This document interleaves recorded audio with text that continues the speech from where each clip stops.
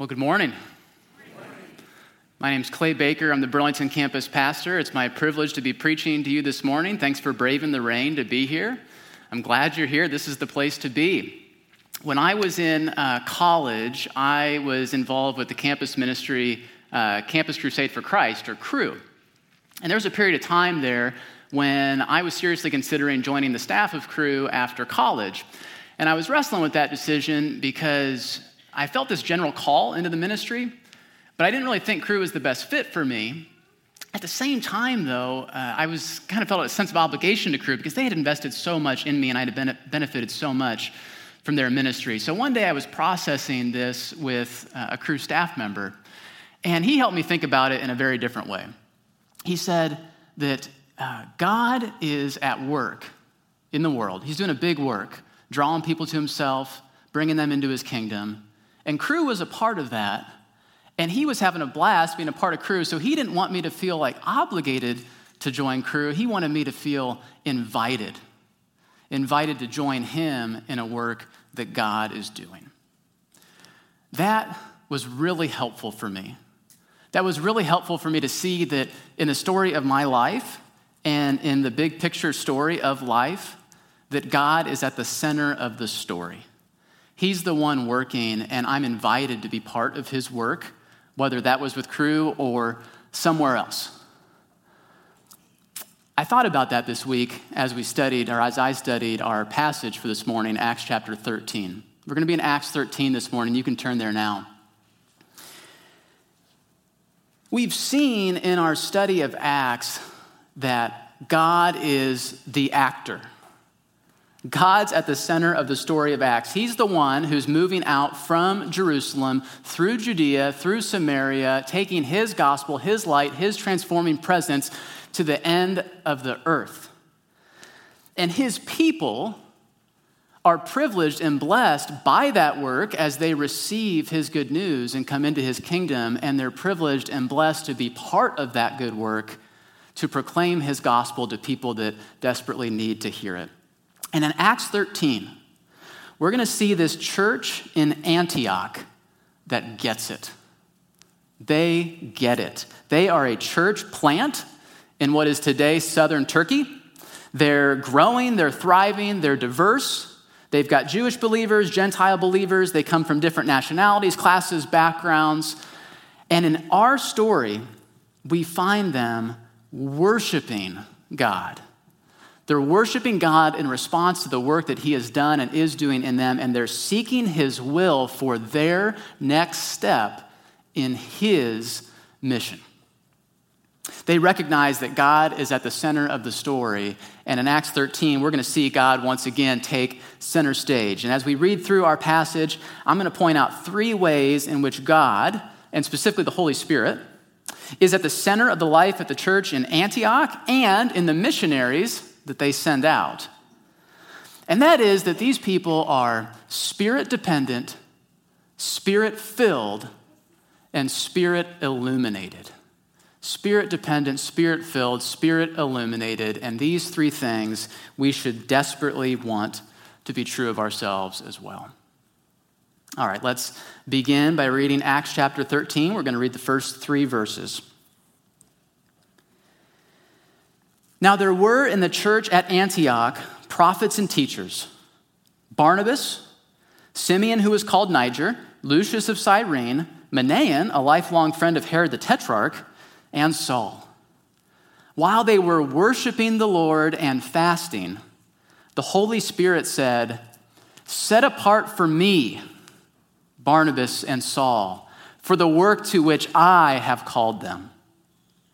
And then, after fasting and praying, they laid their hands on them and sent them off.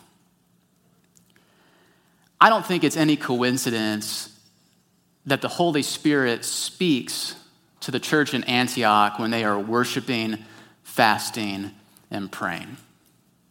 You know, Acts 13 is a go-to passage for missions, but what we see in Acts 13 is that worship is at the heart of missions.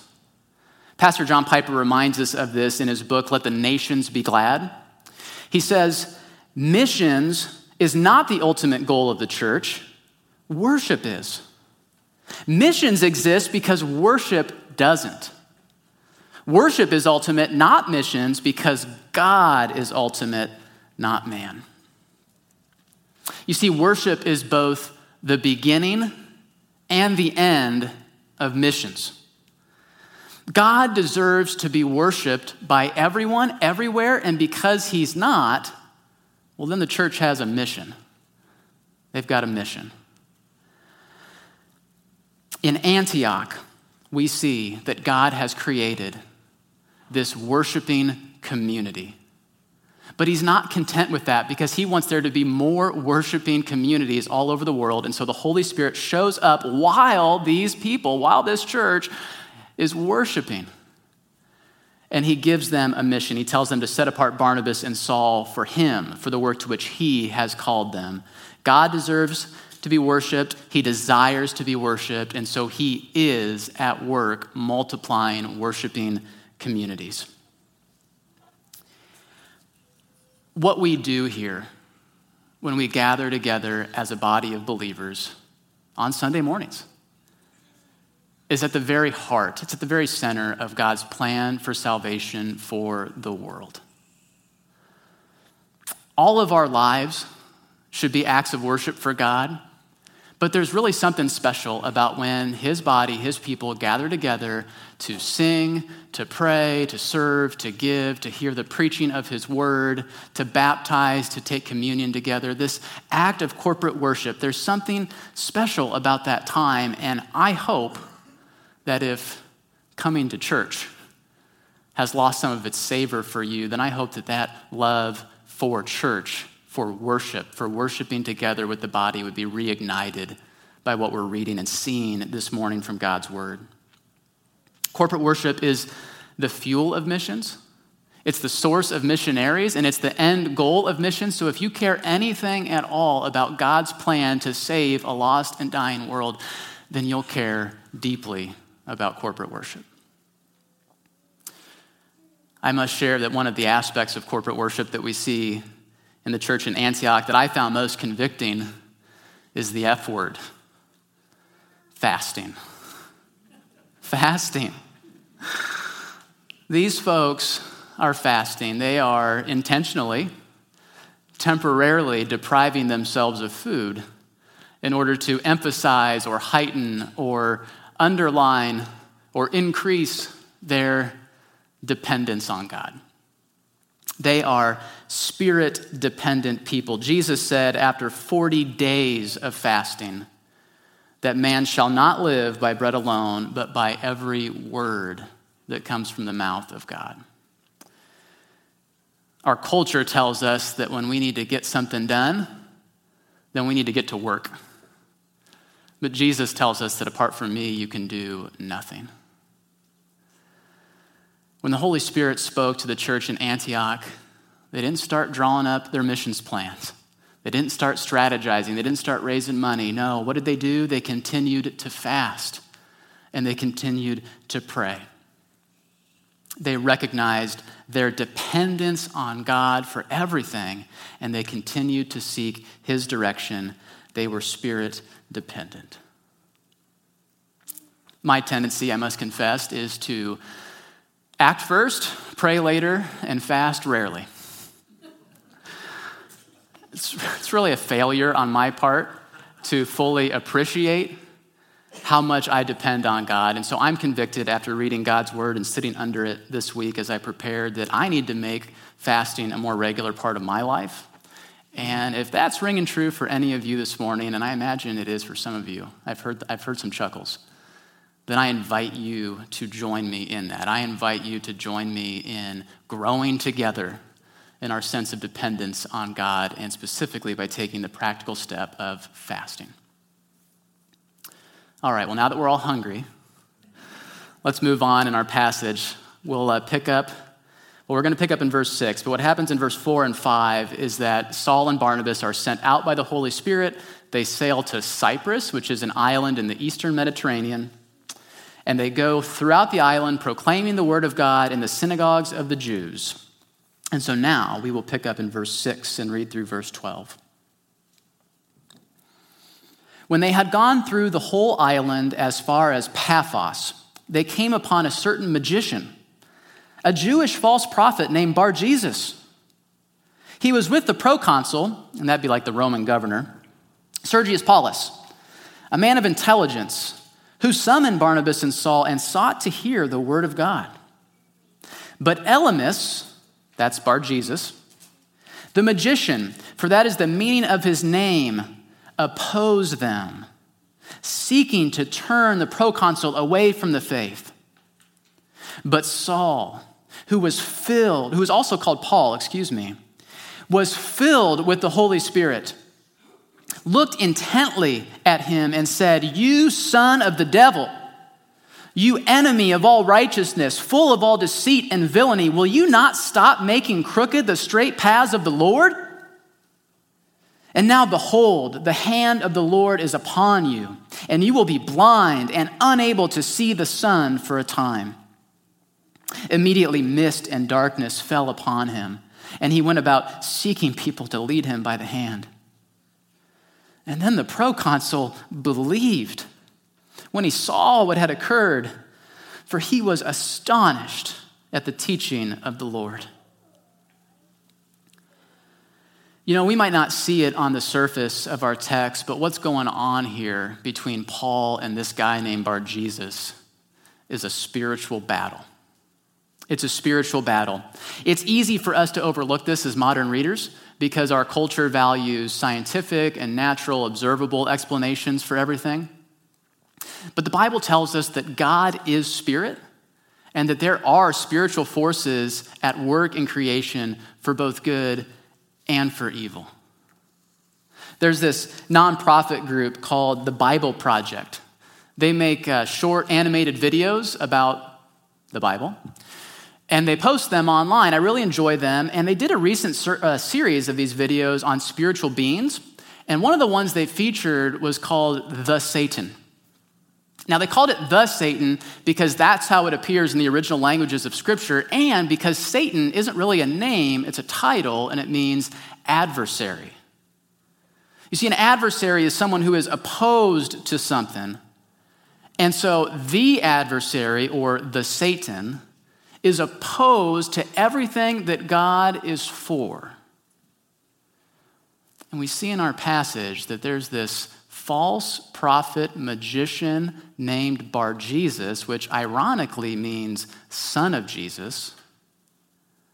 But he's no son of Jesus. He's opposed to Paul and Barnabas sharing the gospel, and he's seeking to turn the proconsul away from accepting the faith. And so Paul calls him exactly what he is, and that's son of the devil. 1 Peter 5:8 says that our adversary, the devil, he prowls around like a roaring lion seeking someone to devour. He's at work right now. He opposes our efforts to proclaim the gospel, and he seeks to turn everyone away from receiving the faith.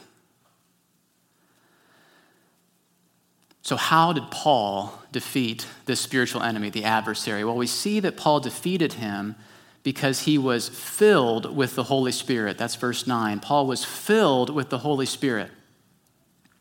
Now, the Holy Spirit lives in every believer. God himself lives in every believer. He indwells us. That's a wonderful, beautiful truth. But when we see in Scripture that someone is filled with the Holy Spirit, then we see the Spirit present and working in a powerful way. And that's what's going on here. And I don't know about you, but I want to be filled with the Holy Spirit.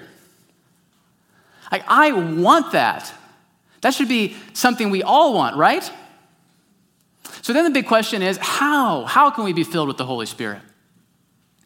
Well, we could ask God, of course, to fill us with his Spirit. And that's good. I do that often. Lord, fill me with your Spirit. But I think there's a connection in Scripture, a strong one, between being filled with God's Spirit and being filled with his Word. You see, we see in our passage that Paul and Barnabas, at this time when Paul was filled with the Holy Spirit, what were they doing? They were proclaiming the Word of God.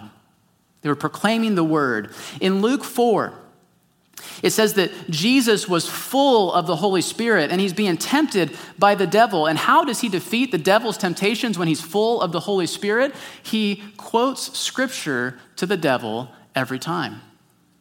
In fact, that's what he was doing in that quote I already read to you about man not living by bread alone, but by every word that comes from the mouth of God. Jesus was quoting Deuteronomy 8:3 to the devil. He was full of the Holy Spirit and he was full of God's word.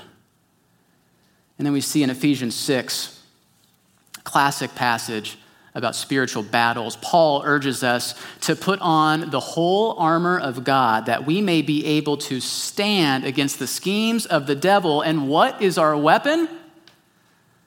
It's the sword of the Spirit, which is the word of God. If we want to be filled with God's Spirit, we need to be filled with God's word. A friend of mine, Matt Granquist, who's an elder here at the church, he just told me last week, he says, if I have to eat 3 times a day because my stomach is hungry, then how starving must my soul be if I go even one day without feeding from God's word? That's a good point. I encourage all of us to make our Bible reading a daily habit. So this wasn't always true for me. But one thing I have found very helpful is if I pair my Bible reading with something that I'm already doing every day. And for me, that was drinking my morning cup of coffee. I never miss the morning cup of coffee. And so I set my Bible out on the counter right next to where I have my morning cup of coffee. And now those two things always go hand in hand. They always go together. So I don't know what that would be for you. It might be your morning cup of coffee, or it might be listening to the word while you drive to work, or while you run, or while you do whatever. But whatever it is, if you pair your Bible reading with something you're already doing daily, that can be very helpful in making your Bible reading a daily habit. And I think that is essential if we want to be filled with God's Spirit. If we want to be Spirit-filled people, we need to be filled with God's word, and we need that if we're going to stand against the schemes of the devil. Well, the last and longest section of our chapter, verses 13 through 52, we sadly will not have time to read word for word. But what we see there is Paul and Barnabas, they move on from Cyprus, and they travel to a city called Antioch in Pisidia. Now, this is a different Antioch from the one where they started their journey. They're both in modern-day Turkey, but they're about 300 miles apart in terms of straight-line distance. So they're just different towns, both named Antioch. And Paul and Barnabas arrive, and then they go and they preach the gospel first to the Jews in the synagogues. They preach the gospel first to the Jews, and that is their pattern anytime they go to a new city to proclaim God's word. And that makes sense because most of this book is about God's dealings with the Jews. And so it's right and good and natural that the Jewish people would be the first to hear the good news of Jesus, the one who fulfilled their law and the one whom all the prophets were pointing to and the one they were all waiting for, their Messiah, their Savior. And so Paul goes and preaches to the Jews first, and he proclaims this good news to them that God has brought to Israel a Savior, Jesus, as he promised. That's verse 23. And then he testifies that Jesus was crucified, though he had done nothing wrong, and that even though he was put to death, he was raised by God from the dead. And then in verse 38, he says, "Let it be known to you, therefore, brothers, that through this man, Jesus, forgiveness of sins is proclaimed to you. And by him, everyone who believes is freed from everything from which you could not be freed by the law of Moses." The law of Moses could lead to life if they followed it. But because of sin, they didn't follow it, and they couldn't follow it, and no one could until Jesus. Jesus came and he fulfilled every righteous requirement of the law. He lived the life that we could not on our behalf. And he died for us in our place, the death that we deserve. And now, Paul is telling them, now, because he rose again, because he died and rose again for them, everyone who believes in him receives forgiveness of sins and freedom from the bondage to sin and death. That's good news, amen? Amen. If you're hearing this good news now, and maybe this is the first time you've heard this good news, or maybe it's the 100th time you've heard this good news, but if you have not received this good news in faith, if you have not placed your faith in Jesus to receive his forgiveness and his freedom from sin and death, I urge you to do it now. Don't miss this opportunity as you hear the good news fall fresh on you to turn to Jesus. Confess your sins to him, confess your sinfulness to him, your need for him to be your Savior, and place all your faith, all your trust, all your hope in him to save you. It's his death and his resurrection in your place that saves you. He is the Son of God, become man, to die for you. Believe in him, believe on him, believe him for everything. And he will grant you forgiveness of sins and eternal life with him. Don't miss this opportunity to place your faith in Jesus today. Sadly, tragically, Paul's Jewish audience largely rejected this good news. And this broke Paul's heart. It broke his heart. He would later write in his letter to the Romans, "I have great sorrow and unceasing anguish in my heart. For I could wish that I myself were accursed and cut off from Christ for the sake of my brothers, my kinsmen according to the flesh. They are the Israelites, and to them belong the adoption, the glory, the covenants, the giving of the law, the worship, and the promises. To them belong the patriarchs, and from their race, according to the flesh, is the Christ, who is God over all, blessed forever. Amen." Paul's heart is broken because if anyone were going to receive Jesus, it should have been them. It should have been his kinsmen in the flesh, his brothers, the Jews. And their rejection of him, not entirely, there were Jews who believed, Paul is one of them, but largely their rejection of him is a tragedy. He goes on later in Romans to identify the problem. And he says this, "For I bear them witness that they have a zeal for God, but not according to knowledge. For being ignorant of the righteousness of God and seeking to establish their own, they did not submit to God's righteousness. For Christ is the end of the law for righteousness to everyone who believes." He says they lacked knowledge.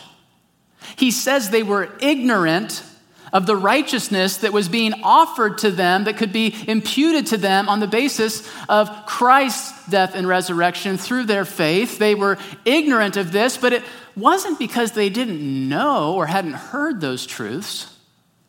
He had preached it to them. It's because they were in a state of spiritual darkness. And they refused to accept, to receive the light of Jesus.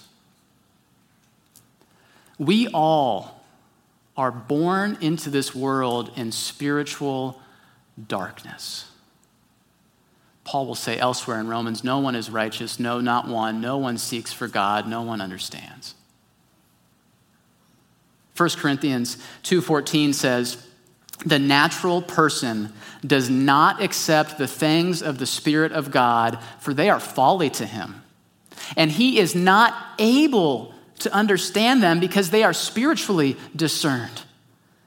In other words, we can't know God unless the light of God shines through our darkness and gives us understanding. We all need to be Spirit illuminated. Those of us who, like it says in Colossians 1:13, those of us who have been delivered from the domain of darkness and transferred to the kingdom of the beloved Son have had God's light shine through in our darkness so that we would be able to respond to it in faith. We all need the light of God. We all need to be Spirit illuminated. It's by grace that we're saved. It's by grace. We need to pray then that those who are lost would be Spirit illuminated. We need to pray that the lost would be Spirit illuminated, and we need to pray that we would be Spirit illuminated lights to them.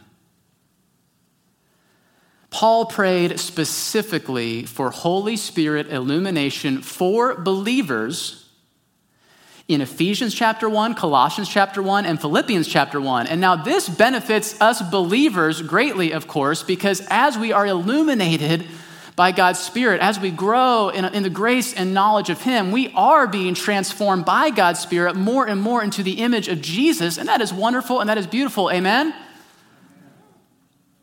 But our spiritual illumination, which Paul prays specifically for as believers, it also has great benefit for unbelievers. Because as the light of God shines more brightly in us, then the light of God shines more brightly into the darkness of those who do not believe. 2 Corinthians 4:6 says, "For God who said, 'Let light shine out of darkness,' has shone in our hearts to give the light of the knowledge of the glory of God in the face of Jesus Christ." The light shines in our hearts to give us the light of the knowledge of God's glory and to give others that same light. The more the Spirit illuminates our hearts with the light of God's truth, the more brightly the light of the glory and good news of Jesus will shine through us to those who need to receive Him.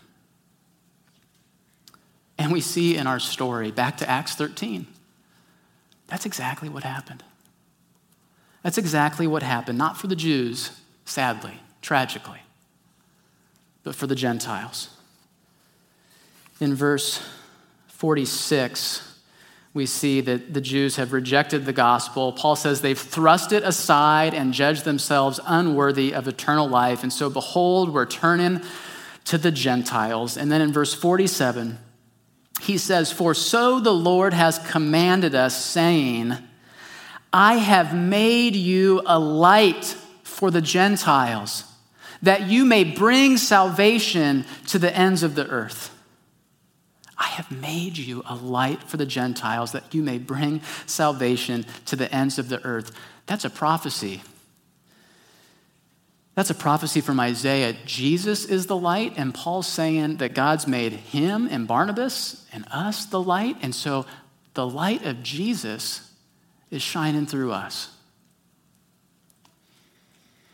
Verse 48 says, "When the Gentiles heard this, they began rejoicing and glorifying the word of the Lord, and as many as were appointed to eternal life believed." And the word of the Lord was spreading throughout the whole region. Now there was some persecution stirred up by some of the Jews there against Paul and Barnabas. And so Paul and Barnabas were driven out of the city, and they left for a new city, Iconium, which we'll talk about next week. But even in spite of this persecution, verse 52, the last verse of our passage says, the disciples were filled with joy and with the Holy Spirit. The disciples were filled with joy and with the Holy Spirit.